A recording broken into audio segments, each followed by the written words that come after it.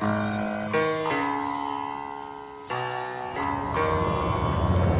right club. Be the right club today.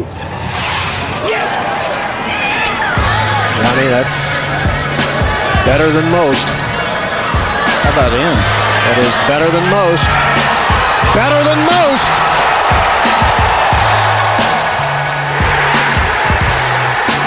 Expect anything different? Ladies and gentlemen, welcome back to the No Laying Up podcast. This is part 2 of our Ireland golf trip debrief. If you are in the car and driving and just clicking on your most recent episode, if you missed part 1, I would recommend you go back to that. We are going to flow right into the back half of our trip. This episode is going to contain Tralee, Carn, County Sligo, and Enniscrone. In part 1, we kind of debrief on and kind of detail on why we took the trip, what our highlights were of Irish golf, and then I think in this back half we are just going to talk about these final 5 courses and then wrap it up at that. Thank you everyone for tuning in, and stay tuned. Tourist Sauce Season 4 coming soon. I'm not willing to share the date on it just yet. Hopefully it's before the end of this month. We have a lot to do in the meantime, but I promise it is coming soon. Before we get to that, if you guys didn't catch it, I mentioned this in part 1 as well, but Golf WRX just released their best drivers of 2019.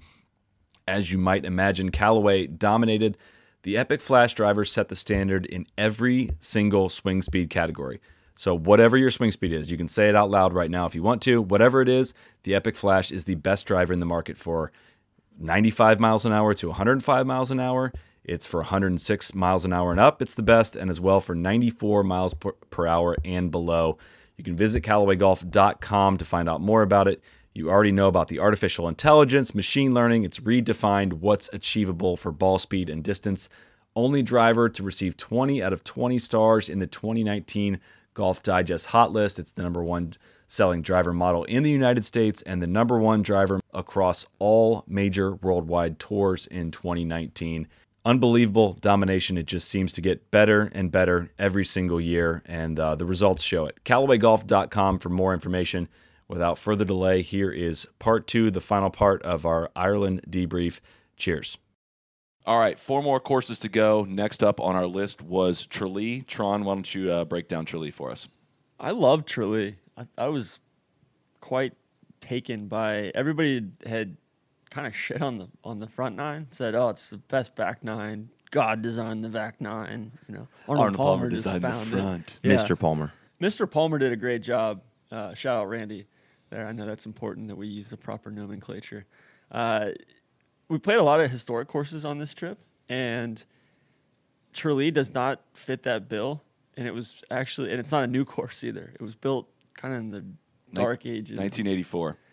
So despite that, it turned out really well, despite the Orwellian vibes there. Yeah, tough year there, huh? But yeah, I mean, really the first hole was good. Second hole was this dogleg right par 5 that just absolutely, I loved it. I thought it was one of the better par 5s we played the whole trip. When you say dogleg right, like doglegging around an ocean. It was sick, and you could use the slopes along the left to let the ball run out down the right. There were walls along, there were cool walls along all the greens. Infrastructure, which you guys know I love that. They're building a big seawall down there, down by the water. Shout out climate change. I don't think that was because it looks cool. No, that was to keep the water and sand off the green. Well, I think the bogeyman asked for it because his house is off of number 3. Yeah, right. He lives right in a little tower. Yeah, the little castle. Apparently, I think they do some Irish lads do some nefarious things in that castle. The lads, really? Yeah. I thought 6 was a great hole. Of course you did. Yeah, I thought that was really DJ's good. just chomping at the Why- bit. I thought 6 was probably the least interesting hole, but I happened to hoop one from 187. Oop. No, you made up that I said oop. You I said ooped it. hoop. You tried to oop it. Hoop. Does that distance One keep, hop into the green. Does that distance keep getting longer the further away from the trip we get? I thought it was like 147 originally. Now it's 187. No, It's gonna be like come on. 250. It was a 6 iron for sure. What club did Exactly, what club did you 147. hit? 6 iron. Thank you. Yeah, one hopping in. I think that's my longest hole out of all time. There you go. Number 8 on the front 9 as well. Number 8 was fantastic. Kind of a dogleg left, moderately everybody thinks a cape hole is off the tee. So you would think, Everything's a Cape hole is like a hole that just bends around Everything water. is a bends Cape with hole. water. Yeah. But it, not really a Cape hole, but just kind of the characteristics of a lot that you've seen that off the tee and then into the green. Like you could basically hit anything from a 6-iron off the tee to a driver and try to get it up close to the green. There's so much risk trying to hit driver though, because it gets so skinny up there and everything runs. The way things run down the left, that was one of my favorite tee shots I hit. I think I hit 4-iron. I can't remember what you hit, Tron. I know we played together. I can't remember if you hit driver. I think I hit 3-wood. Or 3-wood, yeah. And you had kind of, I don't know if the wind was going that way or what, but had kind of blown it up on the hill and had like a tough angle all of a sudden downhill, running away from you. Just a really, really cool place. Whereas if you laid back, it was kind of almost got easier depending on because of where that pin was. So it was just, I could see that changing completely from day to day, which is always a cool thing. And if you take on the water, you get to a more level spot in the fairway. Totally. And you can get around that mound that protects the front right. I think so. When you get there, you go out the clubhouse and you left is the front 9, and it's clearly the less dramatic landscape, and to the right are huge dunes, which was what we saw a lot on this trip. But so immediately people are just drawn to the dunes and think the back 9, and the back 9 is great, but it leads people to shit on the front 9, and we walked away from that after through 9 holes, you guys that hadn't seen it before, were like, wait, that was the bad side?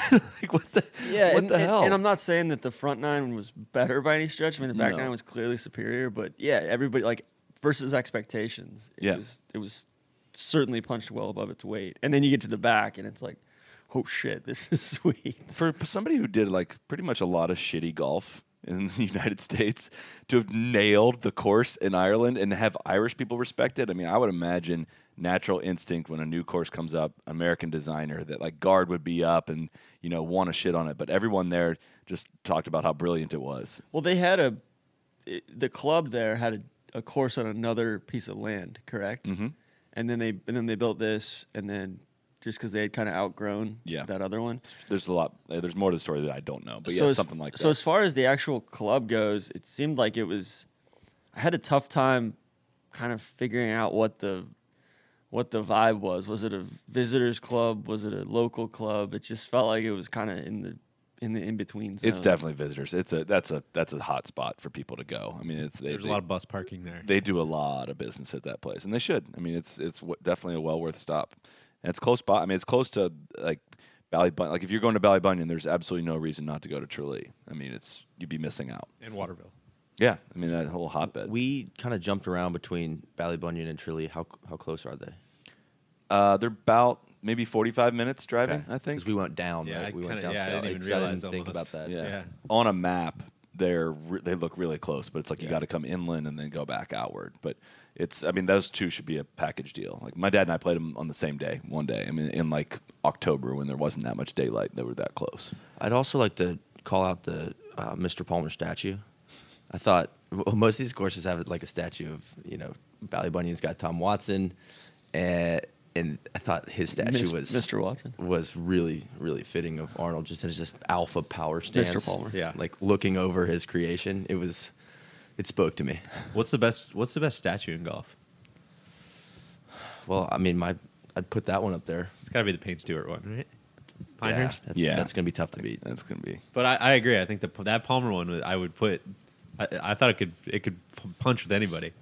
We went past there was a Trump one at Dunebeg. No. We went past Not yet. the Bill Clinton statue. Yeah, that's Where right. was that? That was in. I think it was in Ballybunion. It is in Ballybunion, yeah. Yeah, But it's in the town. Yeah. And That's right. That's right. that was strange. Then Just there's the he goat. came and visited. Where was the goat statue in that town where they Oh gosh, I have can't remember the goat the name of the celebration? town where they would have that weird goat celebration that they Mike would was beat telling up us the about. goat? There were Now some they don't- now conflicting they don't do reports that on anymore? what they would do to the goat. Do you but- know why that is? Well, I think we should talk about the back 9. Yeah, Probably. I was going to say, ready to move on. So 10, you kind of go down the hill towards the dunes. Tron glossed it. Eamon's Corner, I believe. EAMON. Yes. Or maybe that was Coin that glossed it that. That was Tron. That was Yeah. TC the Younger. 10, 11, 12 was pretty spectacular.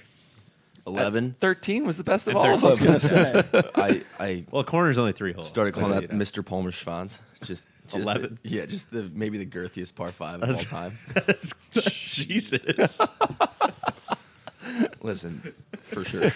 We can take that offline. I'm glad you used Mr. Palmer though. I'm glad you said Mr. Palmer. For sure. Was 12 the one that goes down the hill to like the green that kind of? Yeah.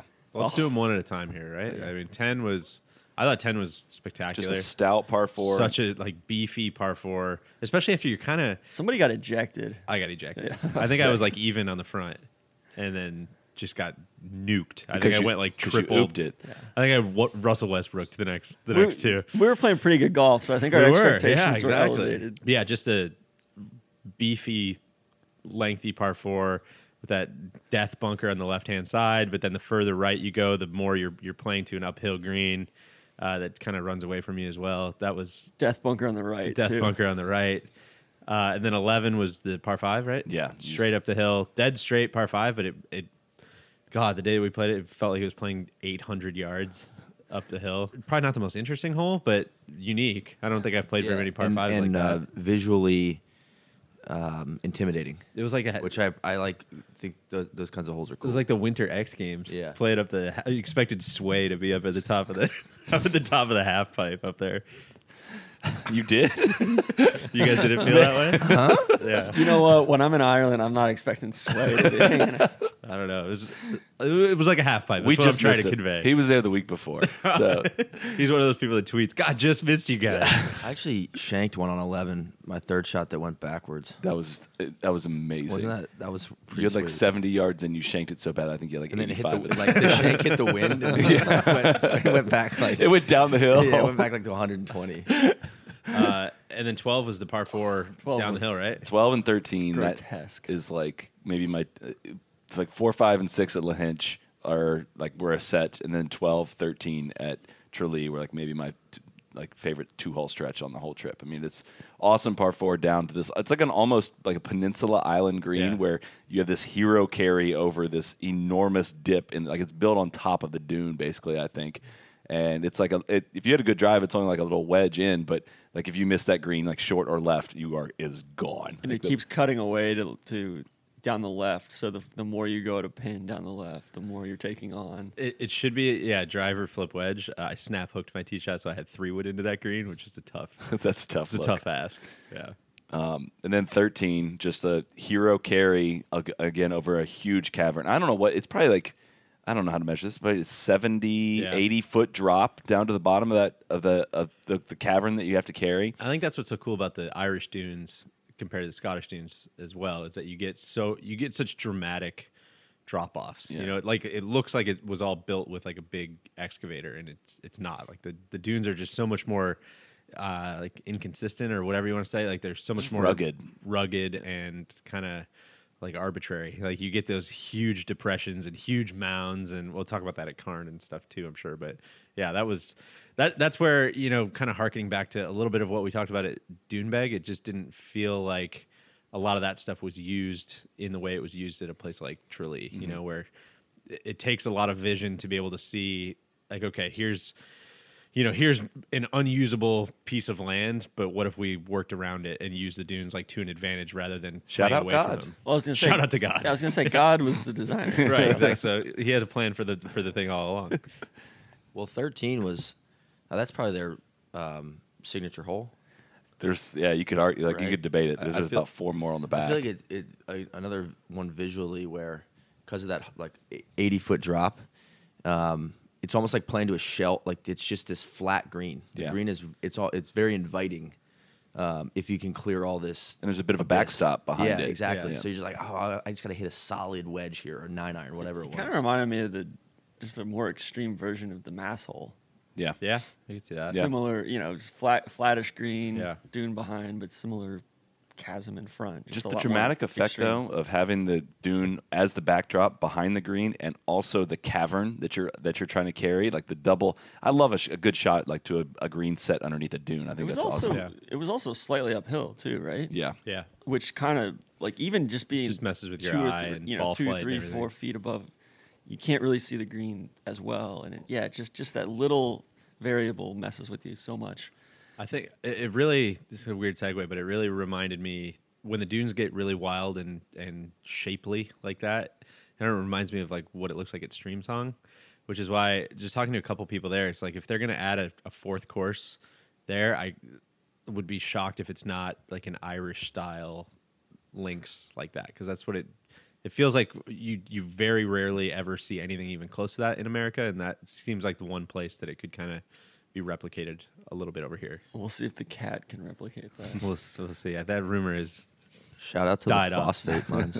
Shout out to the Mosaic Group and the phosphate mines. So then 14 doesn't really stick out in my mind all that 14 much. was pretty sweet. Actually, That was a good I'm gonna 14 was go the- to war for 14. That was one of my favorites. That was the kind of Yeah. like split fairway fairway. with the two Fairway. different levels. Huge That hole kicker was to the sweet. right. Yeah, and the green falls off to the left. The hole was sweet. Yeah, and I it's think good I- scenery too, because you're kind of coming downhill, and then the after you get around 13's backstop dune, the ocean kind of reveals itself. Well, so I felt like with the two fairways, it was kind of obvious which one to go at, and the other one was just kind of Well, it could be depending on where the pin is. It might be different. I think if it's back right, you may want to go to the left and whatnot. The split fairway wasn't the best part. I thought the kicker and the approach shot of that green was awesome. It was a good green. Yeah, and then And then 15. drivable 15th hole, like set a green again, just kind of surround it. It's a risky drive because it's like if you go and miss the green, you're probably in the dunes somewhere and might be losing golf. That was not For a sure. green light special. No. And then 16 par 3, it's cool. I guess one kind of minor issue I had with the greens was like all the par 3s were just like a perfect oval green. Like there just wasn't a ton of intrigue in like the shape of the green, and I thought 16 is like a really cool setting, and then the green's just kind of like a perfect little oval. Listen, you can, God's got a suggestion box. I'll put that in with my tithe on Sundays. Well, that's kind of for the whole back nine, maybe not all of it, but it did feel like the intrigue or the focus was the actual hole and the dunes and like the crazy drop offs, and then it was like once you made it to the green, it was like pretty flat. Yeah. For the most part, compared to other places we played. Which is fine. Randy, what did you think? I agree with you guys. I don't have much to add. 17, I don't have 18. anything newer. Take us home. 17 uphill, like dog legging to the right, par 4. It's only like 330, 350 yards, something within that, depending what tee you play. And it's super, a pretty much blind approach shot. It's kind of an awkward tee shot, and then you go up another over like a huge dip in this super elevated green, which is like one of the more picturesque holes. You get up to the top of that one, and you can see basically it's the highest probably point on the property. And you can see everything. And then 18 par 5 just coming right up the hill takes you home. Send it. Yeah, I could sit and talk. We just did talk about every single hole in the back nine. It really is a genius back nine, and then 4 or 5 really good standout holes on that front nine too.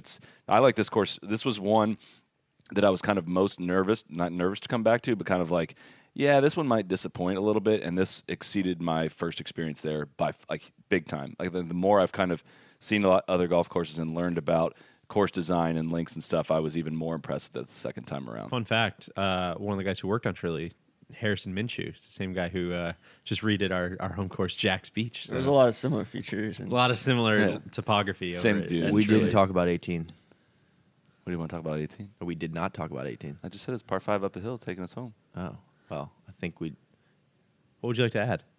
I thought that was probably the weakest hole in the back nine. Probably. So 9 and I don't- 18 it both. shouldn't get had- off scot-free. I feel like you see a lot of that with 18 dunes holes courses always like this. suck. You where got to it's get like- back to the clubhouse. Yeah, they turn into connectors. 9 a and lot. 18 both had it's just like a minefield of fairway bunkers. I thought 9 was way better. They were kinda 9 was haphazardly placed. cool. For sure. Yeah. Because that was one of the things that was missing a little bit with Irish links golf versus Scottish was the fairway bunkers. There just wasn't as much strategy or placement off the I think tee. there's just not as much width in a lot of places as you see in Scotland. Yeah. And so it's like it's not as easy to put, some really cool centerline bunkers or cross bunkers or whatever because you just don't have as much place to hit it. Plus, a lot of these courses were built kind of More recently. Yeah. weird era. Yeah. Yeah. No, I definitely I think about that a lot. It was just kind of like it was not way too often, but like we were able to reach for driver with pretty much no fear in it for most of the time, which is like Scotland. You're like, well, if I hit driver here, I'm going to run out into that bunker, which is I think the most fun part of Scotland golf is Yeah, I like agree. trying to think about like knowing the run out, having to predict is it going to run out 40 yards, 60 yards, and all that. Yeah, all these. I don't know if it's intentional or just kind of the way it worked out, but a lot of these courses feel a lot more, group travel friendly Yes. than some of the Scottish type courses. I mean, it feels like you're hopping on a bus and going from one to the next, and they're all different, but there's a lot of common threads. All right, let's get to our next one. This one might take us a while to get through. Karn, DJ, why don't you take us there? Yeah. First of all, I'll say this is probably the most unlike anything that we played on this trip, and maybe the most unlike anywhere I've ever been. It was completely rugged, even though it opened for play in 1992. Was the first year that the first 9 opened. It was an Eddie Hackett design, I believe his last. And we drove like 4 hours. We drove way out of the way to get there, and it's in the middle of nowhere. I mean, it's not on the way to in anything. Belmullet. It's in Belmullet, way up. It's kinda way up north of where we were. It's kind of still in the middle of the country, but way north of where we were. Yeah. And the roads are not the most connecting out Mike, there. the driver, was locked in that day. He was much less chatty because the roads were a little windier, a little smaller. Well, there could be trees down. There could be trees down. We need to leave an hour early. But we got there, and definitely the best hospitality that we got. And I think I don't say that because everybody is fluffing the NLU boys. I'm saying that because you go there and there's just not a lot of people there, and the people who are there are the people who run the place and are so happy to see people who have gone out of their way to make the trip, and they will make it a very personal, very warm, awesome experience. And I think we definitely got that in spades. So just kind of logistics history here. It took a long time. Like a lot of these courses, it took a long time for them to buy up all the land up there in Belmullet. And this sounds like a joke, but talking to some people up there, to put it in context, some of the farmers and stuff, they're talking about trying to buy this land in the late 80s and stuff, and trying to piece all this stuff together. And back then, some of the farmers are talking about how, like, no, you can't put a golf course there because, like, the leprechauns live there. Like, you can't develop that land because that's, like, their home.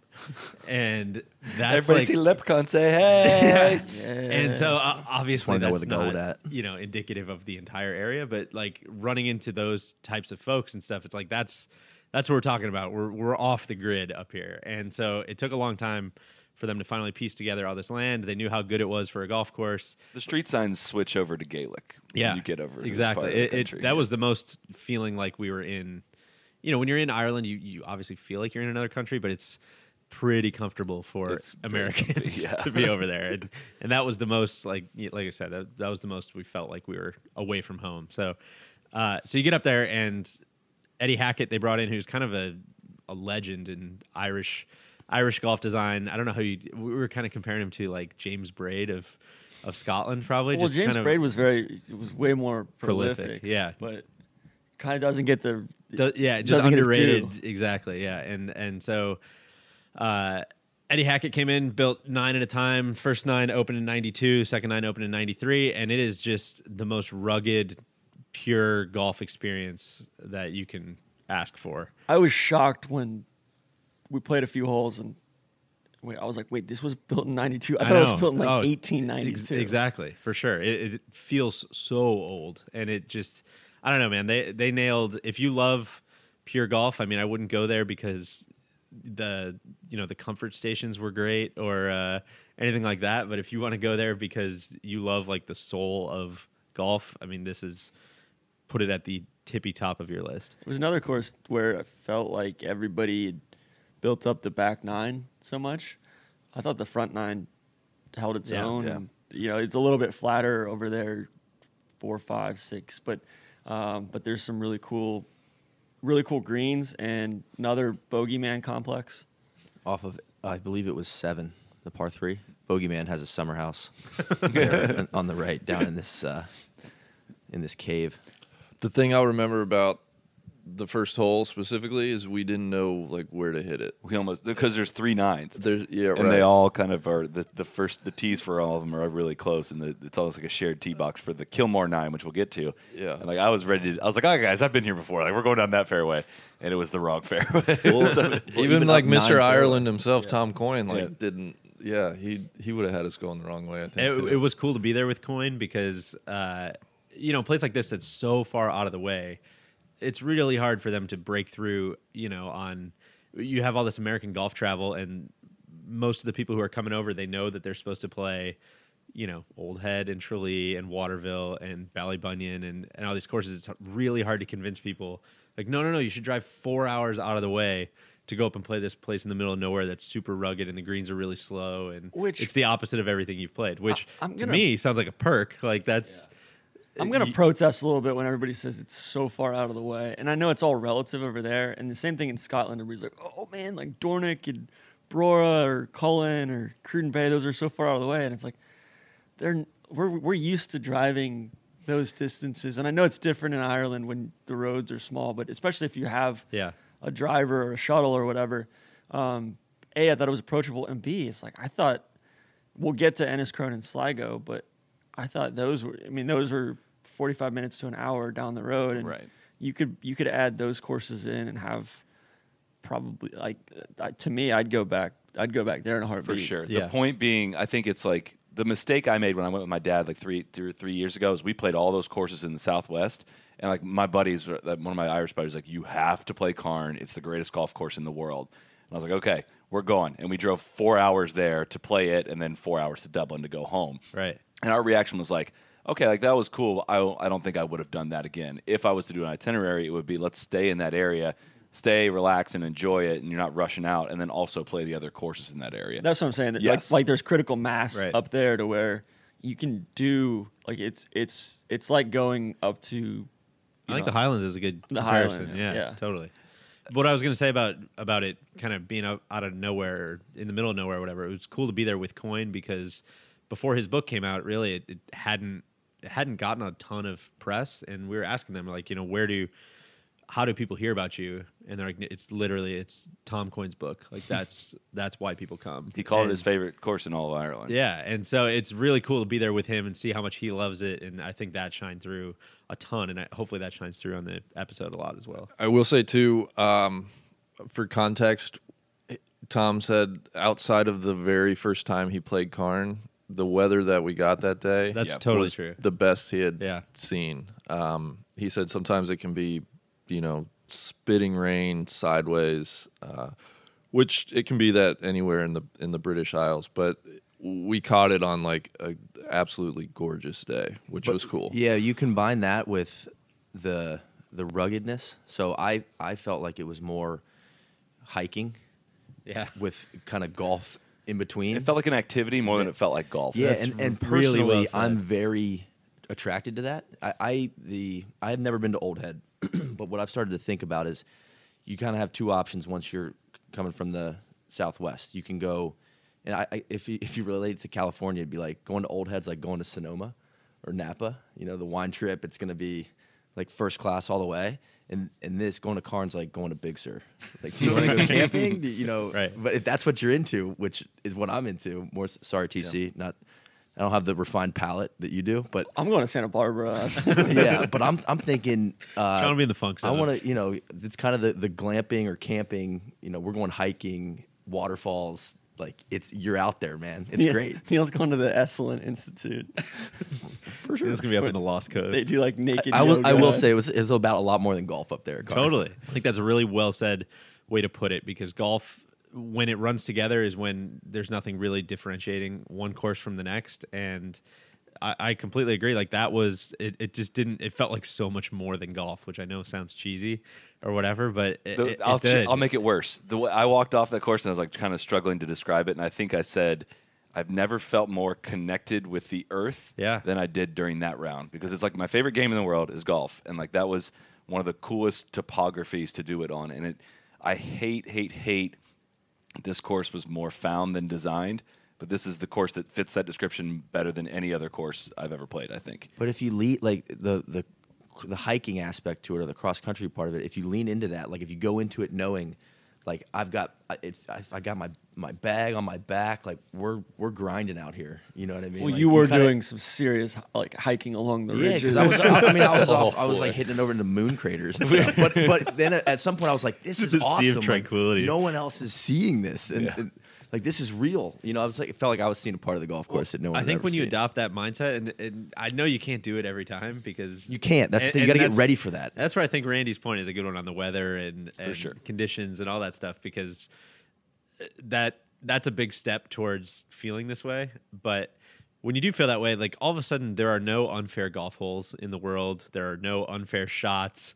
All of a sudden it's just like, hey, you know what? This is the challenge. It's Like the that's rub what of it the looks green. like. Yeah, it's the rub of the green. Because you they- got to just do it. When they say like they didn't move Earth, like they didn't move Earth, and some of the fairways look like this is kind of dumb, but like weirdly kind of doesn't come into play because the slopes are so dramatic. It just rolls all the way to the bottom, and Like they didn't have the money to move around. yeah, Right. And they make like there's only like 20 bunkers on the whole course or something like that because that was the most expensive part. But I think it's important, and hopefully for like basically for any course we ever talk about is kind of setting the understanding the expectation. Because the first time I went, I read John Garrity, a longtime Sports Illustrated writer, made this video and wrote a ton of stories about it, how it's his favorite golf course in the world, and every year Grew up there, right? Or he had family there. no, he or had something? family Yeah. there, and he goes there for a year, or sorry, he goes there for a week and plays the course just on repeat. He goes every year. It's his favorite golf course in the world, and he spoke about it in a way that just made me think like I'm about to experience this true hidden gems. And I went, and I don't want to say I was disappointed, but I went and had this expectation for it, and it just kind of fell flat. So going the second time, my expectations were more leveled. And I saw, I think, what he saw, in that it was just brilliant. And another person telling me this is the greatest golf course in the world, you got to go see it. That I had built it up too much in my head and didn't appreciate it for what it was. Understanding what it is, it kind of leads you to, I think, the experience that we had, which was like, this place fucks. My expectation was that it was going to be like the conditioning was going to be a lot shittier. Yeah, It was in really, really that was good great. shape. The greens Totally. were smooth. I was blown away by that element of it too. And I think, I mean, links courses get a pass, a natural pass anyways. I know this is obvious, but they get a natural pass for slower, shaggier greens just because the greens are so wild. You And know, it's so like, windy. And Karn was like the perfect example of that. Yeah, where it's windy and the slopes are out of control. So it's like, if you want to turn them up to 14, then you're going to have 6-hour rounds out there. So they also get a pass because like they not in Ireland, but like in the British Isles, they invented golf. Like that was Right. golf. We're the ones that That's made the true. greens really fast. Like that's a good point. Can we talk about the back nine? Because that was like Please. teeing off on 10, and it's like big mountain snowboarding. You know, where you're like in the back bowls at Vail, or like like off piste at Chamonix or something like that. And you're just trust fund Sean going. Chamonix, dude, you haven't even been to I Chamonix. know, that's what I'm saying. It's wild. It's like hole. it's like heli skiing in You haven't done that Eastern either. British Columbia. I know. That's what I'm saying, man. It's like I watch Dress these for the job you want. I watch He's these on YouTube, man. I watch these videos, man. Candide Thovex and Travis Rice and those guys. Travis Rice is amazing. But yeah, like 10, it was like, oh my god, this is Well, this so par break five. it down specifically, It's yeah. this par 5, and you're going again. Like you're like, all right, which fairway do I go down here?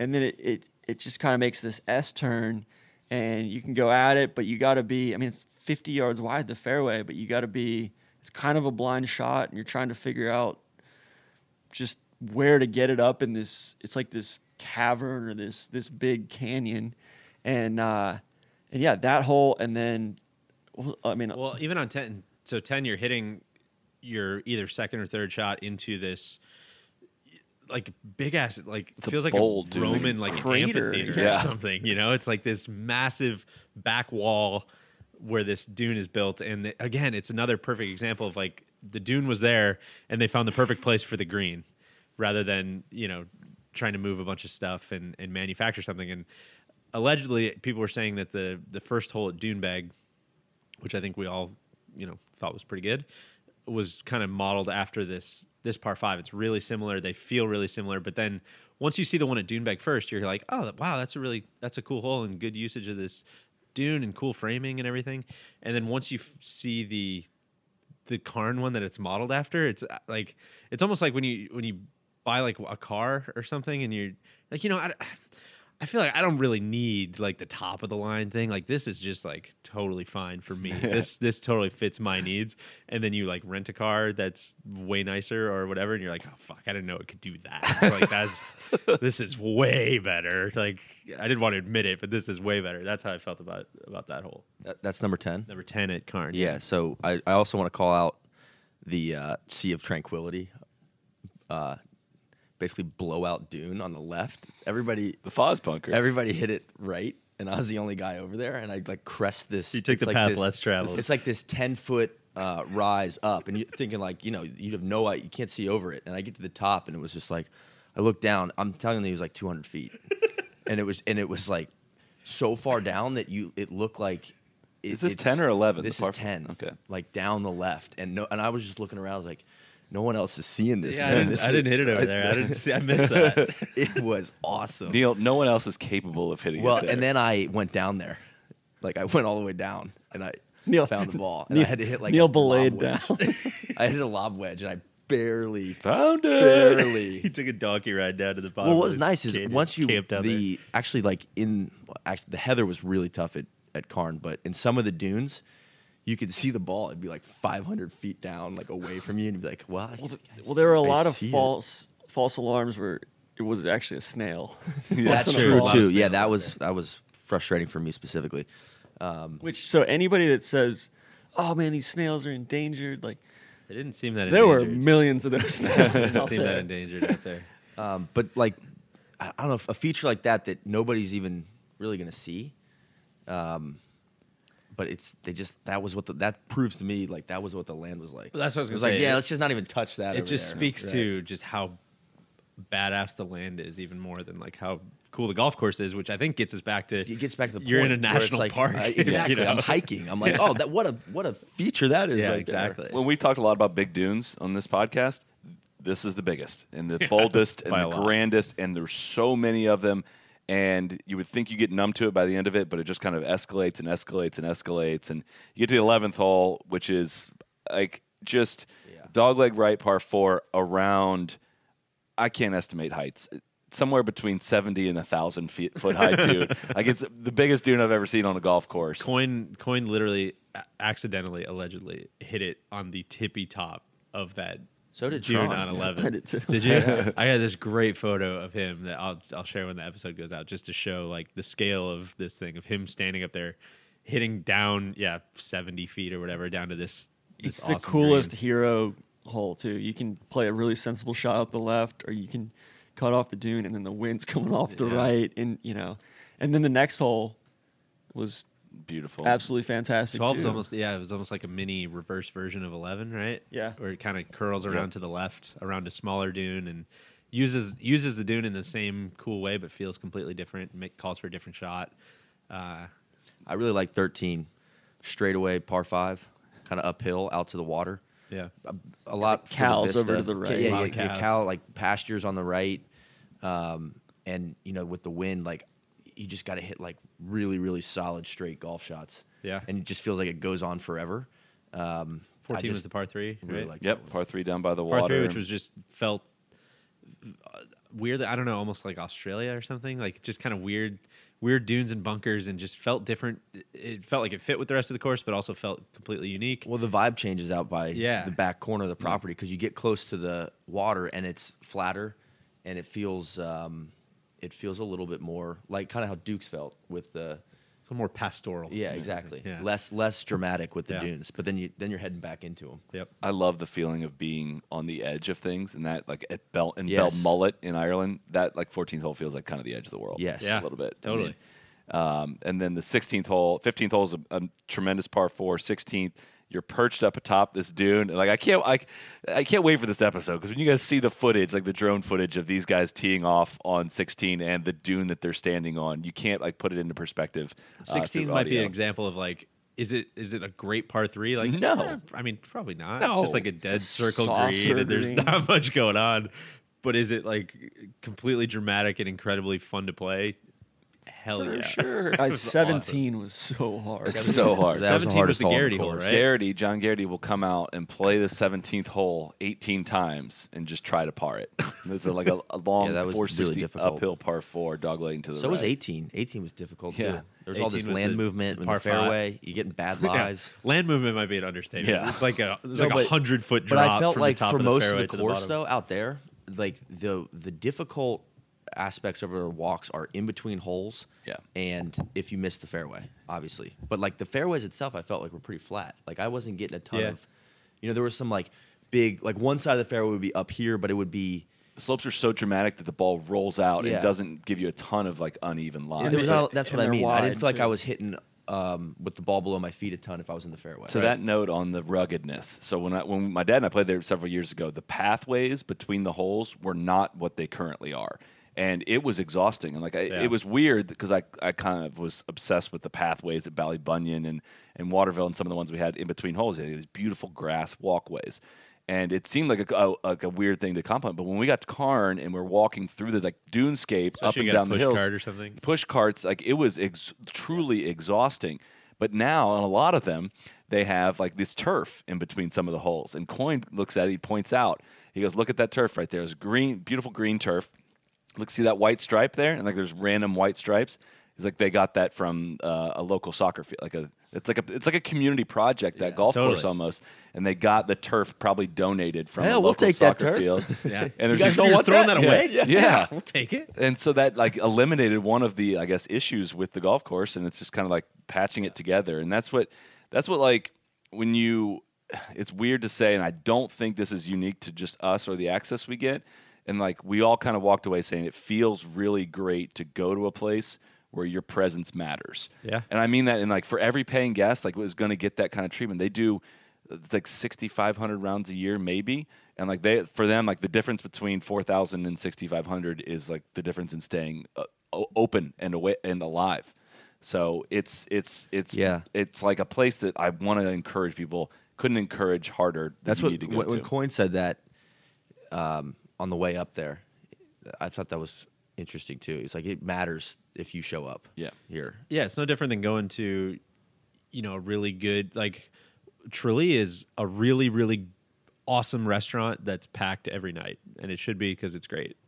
But isn't it way more fun to go to some hidden gem that nobody knows about that, could close its doors if the right people don't find out about it or whatever? Like, it feels good to do that kind of stuff. I want to go back. 18 was one of the best, coolest finishing holes I've ever played. It was really. It's either really good. layup to, it's a par 5. You either lay up to 150 yards and have basically a flat angle over this giant dip, or go for the green and carry all this stuff and risk being, in a milk carton. To shout out the X Games again, it felt like the what's the event that Sean Palmer always used to win with the snowboarding, where they like hit the rollers. Sean White. No, Sean No, Palmer. Sean Sean Palmer? Yeah, he was like the GOAT way back in the day. You know what I'm talking about? Where they race down the hill. Border X. Border X. Yes, that's what that hole felt like. It was like you start up here and it's like, like rollers, and then it banks, and then it rollers again, and then everyone's racing into the finish. Anyway, I good like description. that. That's I all. like Well, that. the best part was, like we go in, we get some Guinness at lunch with Fiona and Jerry Maguire, and Jerry used to be Jerry down starts yelling at us to show him the money. be down in Dublin. Like he worked down in Dublin, and then he had vacationed up there and ended up just moving up there. And he's now the, like the president of the club, and Fiona's the general manager, and they're kind of going through their budgets and their finances and everything, and saying like, if we get another 100 rounds here, we can do this. It makes it very, very real. Yeah. So if we get this, exactly. If we get another 100 rounds, like we can hire somebody, we can hire another greenskeeper, and like this is going to improve by this much, and or we can get another mower, or we can get whatever. It's And just I awesome. think so. They had talked about they kept talking about the Kilmore 9, Oh God! and they had let it go fallow for. Last year, the huge drought. Yeah, they just couldn't water it, and they couldn't, and so we kind of keep hearing about it, and everybody's like, man, that 9 up there is really wild, like it's gimmicky, like I don't think you'll probably like some of the holes, but like it's just too wild. It was the original, like for the original course they designed, it was deemed the part of the property that was too dramatic to put golf holes. Unusable. Unusable, and like the back nine Challenge accepted. the back nine is already insane, and then you look at that and you're like, oh, there's more dramatic stuff. Yeah. And so Coyne hadn't played it yet either. So they built it since he had been there, Which is cool because he had, he had famously written this book about playing every links in Ireland. This was a new one. It opened in 2013. And this was the only one he hadn't played. It was a brand new. He was giddy about it. He's like, I can't believe I get to play there's a new one I've never played. You guys realize how cool this is? There was the way I kind of think of it is, all right, here's our 18 holes. Like front nine's tame-ish, there's some self dramatics. Back nine's pretty exciting. If you like that, all right, we got 9 more. Now, don't judge us off this other 9, but we got the craziest shit you're ever going to see. You might get lost between holes. Some of them don't make any sense. You're going to play a par 5 with the second shot over maybe the second biggest dune on the entire property, and you're going to go have fun, and you're going to love it. And it's like golf on acid. It felt like looking at an artist after an artist dies and they go through their basement. Yeah. Whoa, what the fuck was he thinking about this one?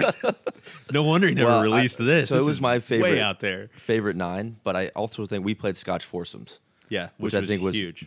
Very helpful there because it was a fun math problem to solve with somebody else. It was. So the way Scotch foursomes works, if we haven't explained it, is you have 2-man teams, both players tee off, you take the best drive and then play alt shot from there. And it was, so there was 8 of us out there? 7 of us. 7 of us? Tom played his own ball. That's right. 7 of us out there and playing a team game on what I would say is easily the wildest golf holes I've ever seen in my life, probably will ever see in my life. And so, yeah, like you said, it just feels like every single shot felt like, holy shit, Neil, what are we doing here? Man, we can't be here. We have to be here. We can't do this. And when you play I would for sure recommend playing a different format or a more comfortable format, because if you're playing your own ball, you're going to go shoot 55. Well, if that's your 27th hole or your third 9 of the day, that's the only, because it is a rugged walk, and it's like, don't go keep score out there. Yeah, exactly. Just go have fun. I do want to shout out the big guy for, I think, on the back 9. Randy or God? Randy. Oh. And God. Shout out. I think you shot 1 over that round? No, it was probably a few more strokes, but I played really well. You were balling out. No, I think you because you birdied. I remember we came off that 18th, and you were like, man, I just shot 37 or 38. Yeah, you golfed it. It was the best I've seen on that trip. It was the best I saw you play. It could be the best I've ever seen you play. Yeah.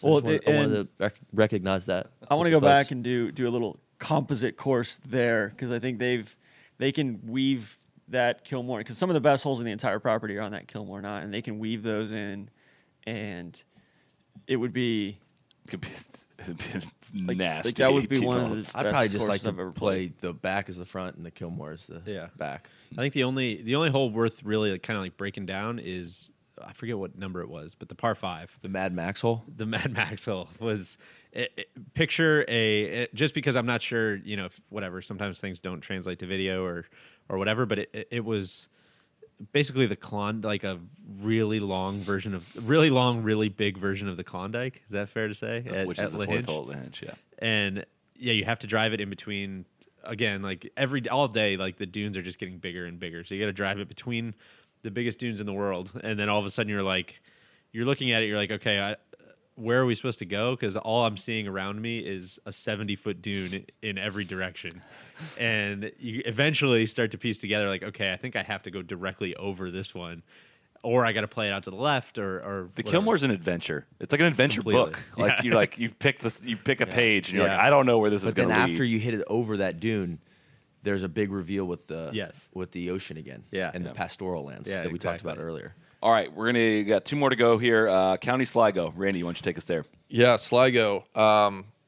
It was the first 9 holes were laid out in 1894. It extended to 18 holes in 1906, but then it really, got put on the map, so to say, in 1927 when Harry Colt came in for a big redesign of it. It's in. It's obviously in County Sligo. The course is Ross's Point, which I asked Tom Coyne about, Mr. Ireland, and I was like, "Hey Tom, why do they, do people call it Ross's Point? Do they call it County Sligo? Like, why do they call it Ross's Point? And he told me in like the most deadpan, like serious manner, he was like, yeah, David Schwimmer came over in like the late 90s and just like loved the course. And everybody around town like kept like seeing him, and it created this big buzz. Tell me this, and then it like clicked to me. I'm like, damn, dude, like you can't mess with me like this. So I'm like hanging on every word. Yeah, I'm like, oh my gosh, this is so like really. And I'm like, God, Tom, come on. So anyway, County Sligo. Just kidding. It was Rick Ross. Ross's Point. Yeah.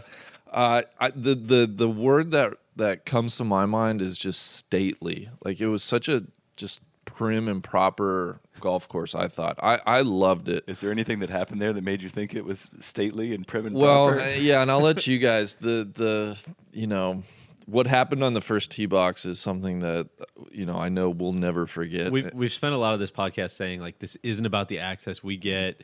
That we're saying like this would be true of anybody. Blah blah blah. This might be different. Yeah, I don't think. Yeah, we show up and do they're this like, for "Hey, everybody." we've got we're gonna serenade you a little bit on the first tee as you boys tee off." We're like, "What?" Like, Which I don't even know golf courses had men's choirs. well, yeah. So I don't know County how popular Sligo, that is. I think, might be like one of the only courses Yeah. with a men's choir in their membership. And so these, I don't know, 25 to 30 guys, ranging from our age to 80 years old. They're in their blazers. A couple guys playing instruments, and they line up on the first tee box. They got friends and family there watching them sing, and they sing one traditional song of theirs, I believe, and then they sing. I thought they hit ours first.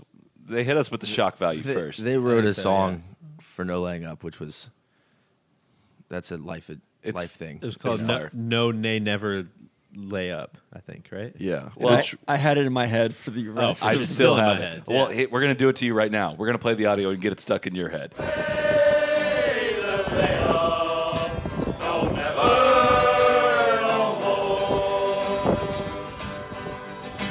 I've been a poor golfer for many a year. I've spent all my money on whiskey and beer.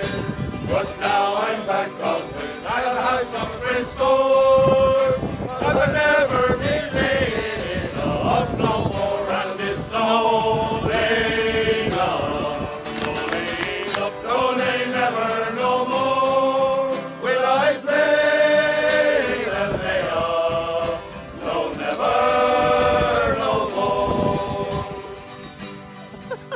Then I got to the seventh where I used to lay up. Throw straight down the middle, I was mighty pumped up. I took on the great one, it sailed over the green.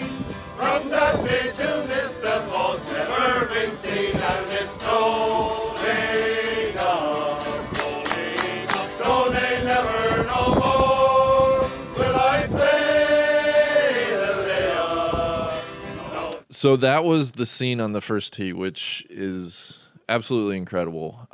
In the first tee, just to try to paint a picture, you can kind of see the town. I thought it was gorgeous. You have this little picturesque Irish town, Yeats country, the famous Irish poet, and There was the rock out there that he would Yeah, I can't he remember would the name of notably the write rock. about. Ben Bulbin. Yeah. And yeah, it's just this panoramic 360-degree view of what I think of like just gorgeous Ireland. And so, yeah, that sends us off the first tee. I didn't tee off in that group immediately after the I serenade. did. I teed off first. And so I wanted to ask you guys, like, were you nervous? Yes, Was that I got to think. There's a few things in my life I regret when you look back on them. That might be one on the list. I had a left miss there. I almost hit a car, and it was not good. And to be clear, that's the inward part of the course. That's not where the parking lot is. Yeah, well, there's a road. It's Okay. a road goes through the fairway, and this car, like right as I'm taking the club back, comes from the left. And No, nay, never, no more. I just got really, really quick, and I wish I had that tee shot back. I played after Neil, so I was freed up, and I was pretty Follow stress free that. at the fairway. Yeah. Yeah. But that moment on the first tee was like, again, this isn't integral to anybody else's experience, but it was so surreal to be like, Yeah. And I know that it's great for them. It's on video. It's for great publicity for the club and things like that. And that's why they did it. But it was also just had this charm to it of like these guys on a Tuesday. They're getting ready to go to work. Probably it's like 7:50 in the morning. Very cold. They're extremely cold. They get up in the morning. They put their blazers on and sing to a bunch of American lads that are come over to play their club. But the pride that they have in their club, it's not a to kind of almost take back what I just said. It's not a marketing thing. It's like they are there to show us their club and show it off and make us have a great experience. Yeah. Some of them came out and walked a few holes with us later and wanted to hear more about us and stuff. And it was just it just oozed charm. It was I awesome. think all of us have probably been to places where the locals are. All of us have probably been to places that are completely dependent on tourism, where the locals are so resentful of tourists and just dependent on them, but hate seeing them. And this was completely the opposite. Yeah. This was like, hey, we really need you guys, and we really, really appreciate that you're here, and we're happy to hear your story, and all that stuff. Sligo was actually the one course we played on the back half of the trip where I didn't feel like there was any sort of they needed us from a visitor basis. As a whole, I guess. Of all the clubs, that one business. seemed on really good financial standing, and I was kind of fascinated by Ross's point, or the town, the town of town of Sligo down the road there, where it seemed like there was a university in there, and there was a lot going on there. It was a cool place. This was the one point in our trip that we were a bit rushed. It was near the end too. It sucked. We didn't really get to enjoy Sligo. We were off to Enniscrone later that evening, but man, that golf course had some standout golf holes. It had a feature. The sixth hole is a little short par 4. It had a little a moat feature around the green. It was just like a little gully that really affected the way you play the hole. It was a dry moat. A dry moat. It was like one of the most. I still think about it because I've never seen that anywhere else. And I thought five was one of the most subtle, cool. Is that the one with the burn up the right side? That's the long par 5 or the short par 5. Really short par 5. Short par 5. Like 450. With 5 I think there was four. What was the one with the little kicker on the left? That was 6. 6. Oh, that was 6. Oh, okay. And Yeah. then 7 was the one with the big burn. Okay. Yeah. Okay. Never mind. Sorry. That's quite all right. 3, that downhill dogleg left, par 5 was incredible. I mean, I think I said this when we were there. It felt like Nairn to me. Just had a Nairn vibe to it. It felt so Scottish. Yeah. Of all the courses we played, it didn't have the wild ass dunes. It was way more rolling. You could see the villages and stuff. Other than going up the hill on 1 and 2, it was pretty much flat. Yeah, exactly. The whole but way. they did an awesome job of and making then, it well, interesting. no, and then 16, I think the par 5 or par 4 that goes up to the 17. left. 17. Yeah.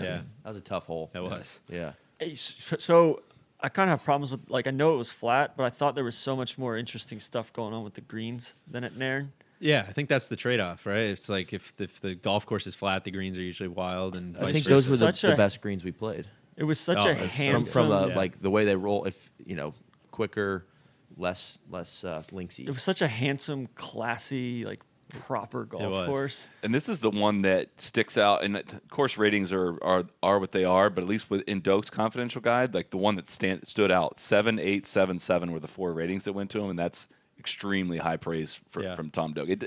But it just doesn't.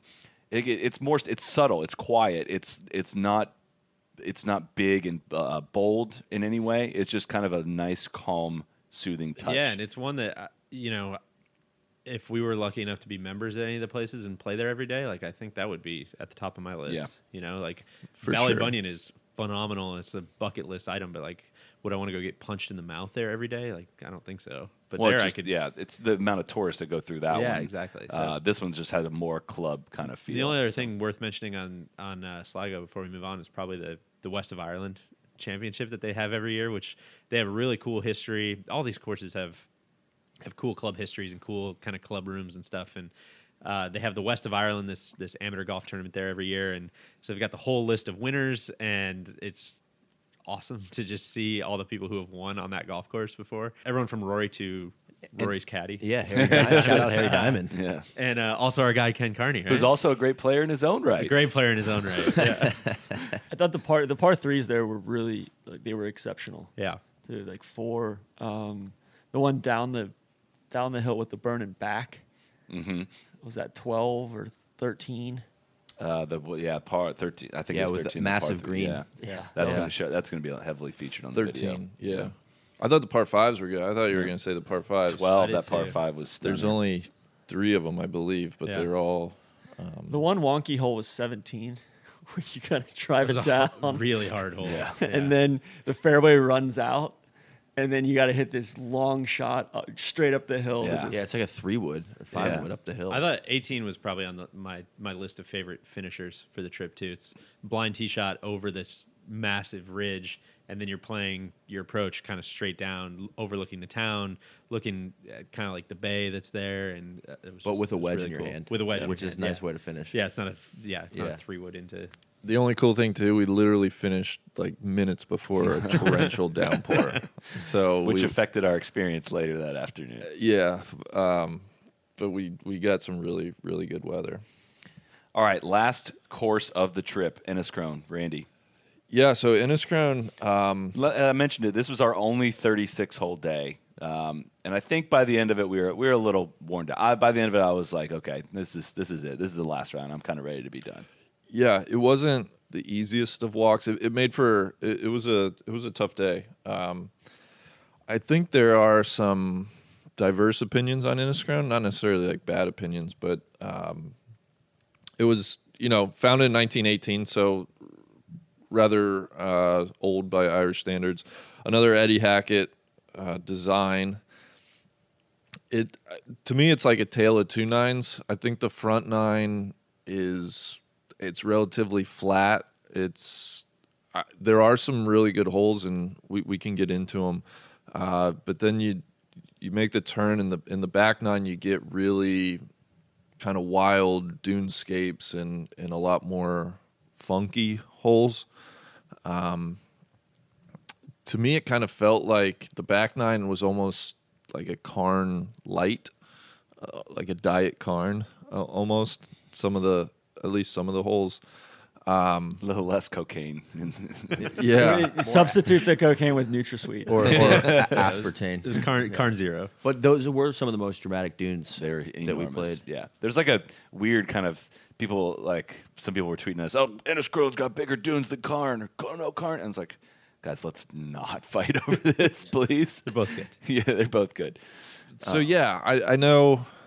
I don't know if you want to break down a few of the holes. I mean, I think kind of this is my first time seeing Enniskrone. I was surprised that going into the day I would have thought I would have been more impressed with Enniskrone than Sligo.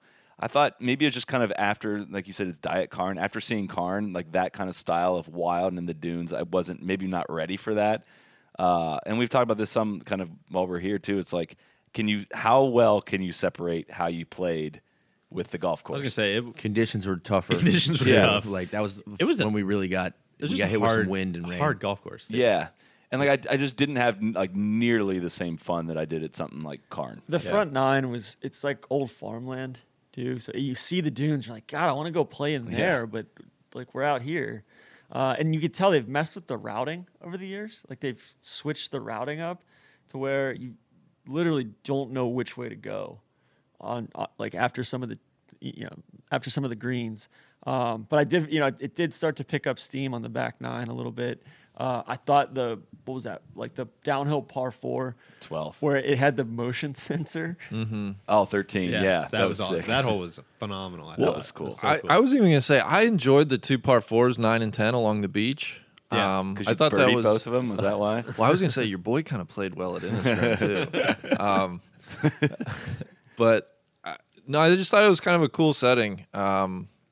I don't know, those holes stick out to me. But then some really wild holes. The one nitpick I have is like none of us had seen it before. I guess Coyne had been there, but he helped some. But the yardage book. Yeah. For how like blind and kind of crazy a couple of the the shots are on the back 9, 12, 13, 14. I thought the yardage book could be a little better detailed to help you out. Because 12, it didn't line us up properly. Yeah. We lost some like balls. the angle that it showed in the book wasn't quite Yeah. the angle that it played at.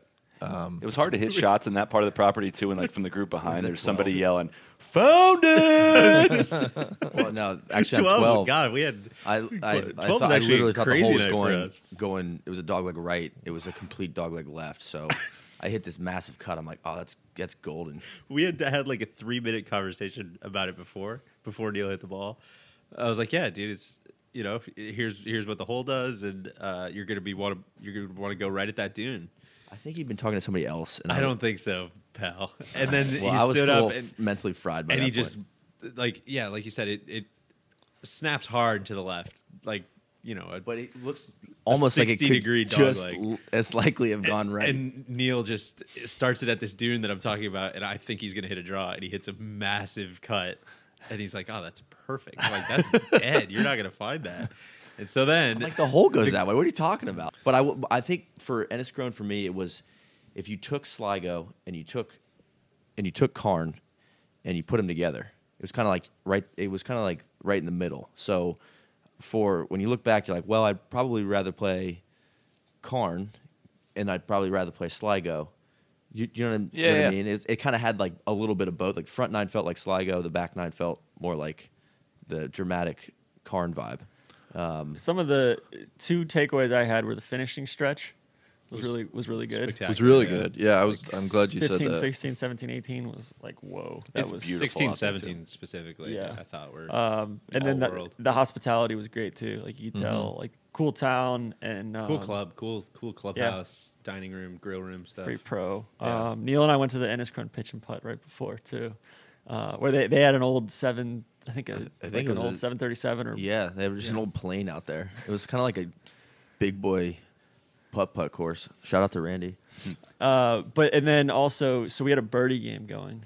Yeah, that Which made the day a will- lot more We fun. can't. It's going to be. Yeah. We're not going to spoil it, but that's going to make. It was a fun dramatic video. finish. It was a It dramatic. was fun. finish. Like that's one I would kind of encourage people to take up. It's a weird game. We've never done it before, but we didn't have a real good like running, kind of you versus me game going on. But we basically all pitched in however many dollars at the beginning of the week, and it was whoever makes the last birdie of the trip.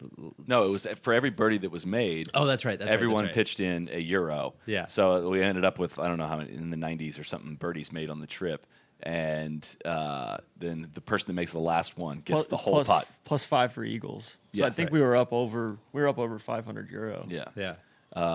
And so it takes the whole pot, which was pretty suspenseful way to do it. So kind of winner take all.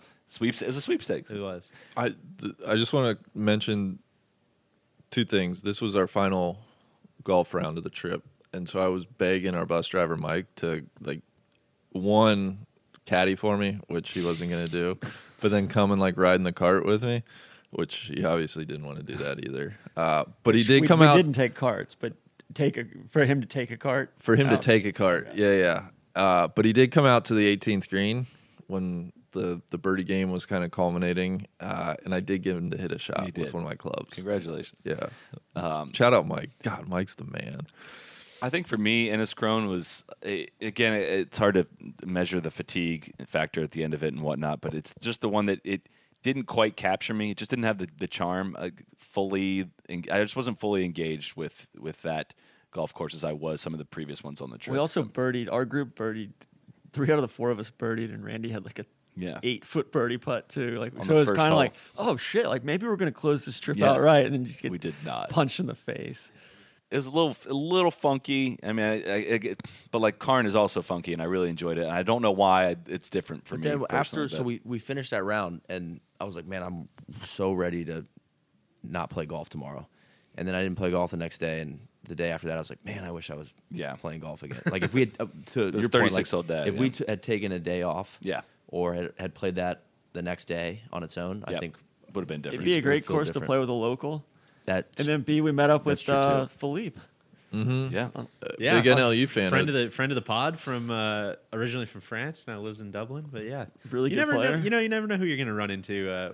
out at these places. So it's, He was like we've Fellow said 100 Randy times. I think. Slenderman. I was gonna say he was in the Slenderman tribe. Yeah, I think we've said this 100 times, but every fan interaction we've had out there, I think has been a positive one. So Shout out thanks for Philippe too. listening.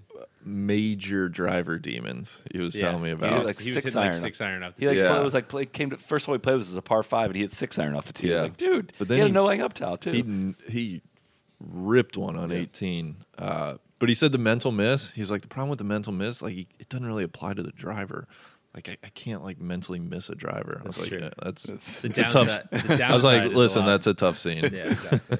All right, we got to wrap this up quickly. Want to mention one thing. We were supposed to play 9 holes at Mulranny. We regrettably missed this.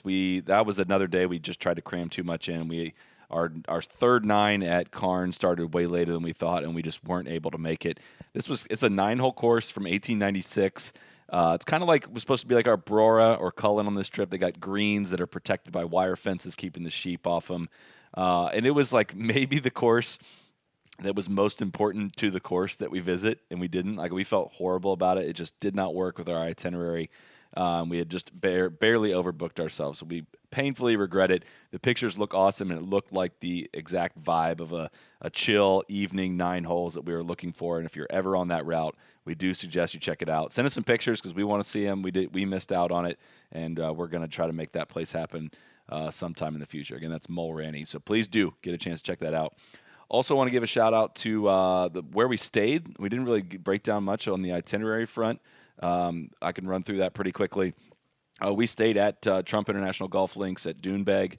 And then for our round at La Hinch, we stayed overnight at the Spanish Point House. Which Delightful. was 10 out of 10. Yes. Oh my gosh. That was a nice stay. Absolutely delightful. You'll see some of the, depending on how the editing process goes, you'll see some of these obviously in the tourist sauce season.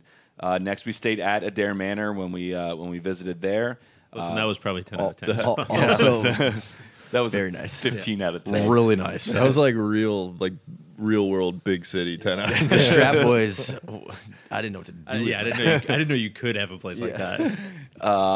We at Valley Bunny, we stayed overnight at the Cliff House Hotel. Shout out to them because it was still standing after that storm rolled Oh my through gosh, that night. yeah. 80 mile an hour Hey, wind. great. Storm Hannah. I love restaurant, great I was gonna say I bar. love the bar in there. Yeah. Yeah. They had to put 2x4s up to keep Yeah. the Yeah, windows, the from windows were blowing going to blow out. out with the wind that came in. The Brook Lodge in Killarney, that was awesome. I was Yeah, really impressed that was with really Killarney. cool. We had a Killarney was time. great. We didn't have a lot of, in Scotland you have a lot of these kind of like walkable villages and stuff. We didn't have a ton of that in Ireland, but in Killarney That was we perfect. did. Brook Lodge was a great place to set up shop, and if you could make some driving day trips to places, you could come back to Killarney and go to Reedy's in the evening and just absolutely tie one on. Reedy's and then the ice cream place. And the ice cream place. Yeah. Oh. But yeah, Brook Lodge, very it was centrally located. 4-minute walk to Yeah, all that. exactly. It was a perfect. great spot. In Belmullet, we stayed at the Broadhaven Bay Hotel. There's not a lot of options out there. It is again out there, but that was a nice stay. The Grand National Hotel in Ballina, or Ballina, Ballina. which we were corrected many times by Mike. That was a good jumping off point for our rounds at Enniscrone and Sligo. So It was a really pretty hotel too. They had Yeah. a really cool lobby with the piano and just Yeah. A lot of cool stuff going Nice on. dinner. They also had Yeah. like It's a a nice dinner. restaurant attached. formal dancing party, like going on. Like, Did you peek your head in there? yeah, it was pretty cool. They were doing like legit cotillion dancing. Really? Yeah. from there, it was a 2-hour drive to Shannon, and our trip was over. So I think that's successfully about 3 hours worth of Ireland pod. So hopefully this helps if you're looking to plan a trip to Ireland. If you have any questions, don't reach out to us because we already went through everything we know. And just kidding. Shout out quick to our guy Mike, the driver. He drives for Jay O'Callahan and Sons. The real MVP. And if you do, and if you engage Jay O'Callahan and Sons services, request Mike. You absolutely will not be disappointed. And bring some Rod Stewart CDs. And bring some Rod As a Stewart peace CDs offering. for him. The bus was That was a highlight. awesome. It was very nice. That was awesome. And then shout out again, if you're looking for someone to help you plan your trip to Ireland, Experience Ireland Golf. We couldn't have had a better experience with that. Thank you to Tom Kennedy for organizing all of this and everyone that played a part in hosting us along the way, and it's fun to reminisce on this because this was a extremely memorable trip. We're getting better at planning these things. We didn't overdo it until like the very end. We are, and I think the reason that we're getting better at planning these is because we're outsourcing some of the planning. Yes, to someone like true. Tom, and that's where it's easy to. It's a lot of work to schedule one of these. If you want to do it by yourself, it's very possible to do so, but. Something like Experience Ireland really like takes the guesswork out of it and just make sure you're going to have it's a once in a lifetime trip for a lot of people, right? So it's like, spending a little more money to have a group organize it for you just I think ensures that it's going to be a grand slam. We gave him a pretty specific list of courses that we wanted to play, and he figured out a way to make it happen and make sure that we weren't overdoing it. Like he was the reason we didn't overdo it. Yeah. We could have got ourselves in trouble quickly. Yeah. Quickly before we wrap, if you had to play one round of golf tomorrow, what would you? At one of the courses we played, what course would you choose? Weather dependent. If the weather's good, I play the Kilmore 9. If the weather's bad, I play Lahinch. I think I'd say the exact same thing. I think maybe just because I just talked, it was one of the ones I was supposed to talk about. I would love to go walk County Sligo. Between those three, I think Lahinch, Sligo, and Carn. I'm gonna go Sligo. That place spoke to me. I'm going to go Lahinch. I think we're probably maybe a little clouded by our experience at Ballybunion being the hardest conditions we could have had for it. Like if we got a nice sunny day there, that course is absolutely amazing. I think we may think differently, but Lahinch is the one that stuck out to me the most on this one.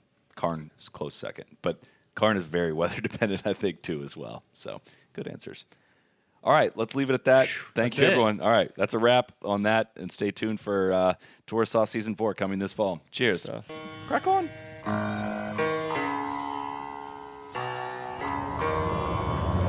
Be the right club. Be the right club today. Johnny, that's better than most. How about in? That is better than most. Better than most.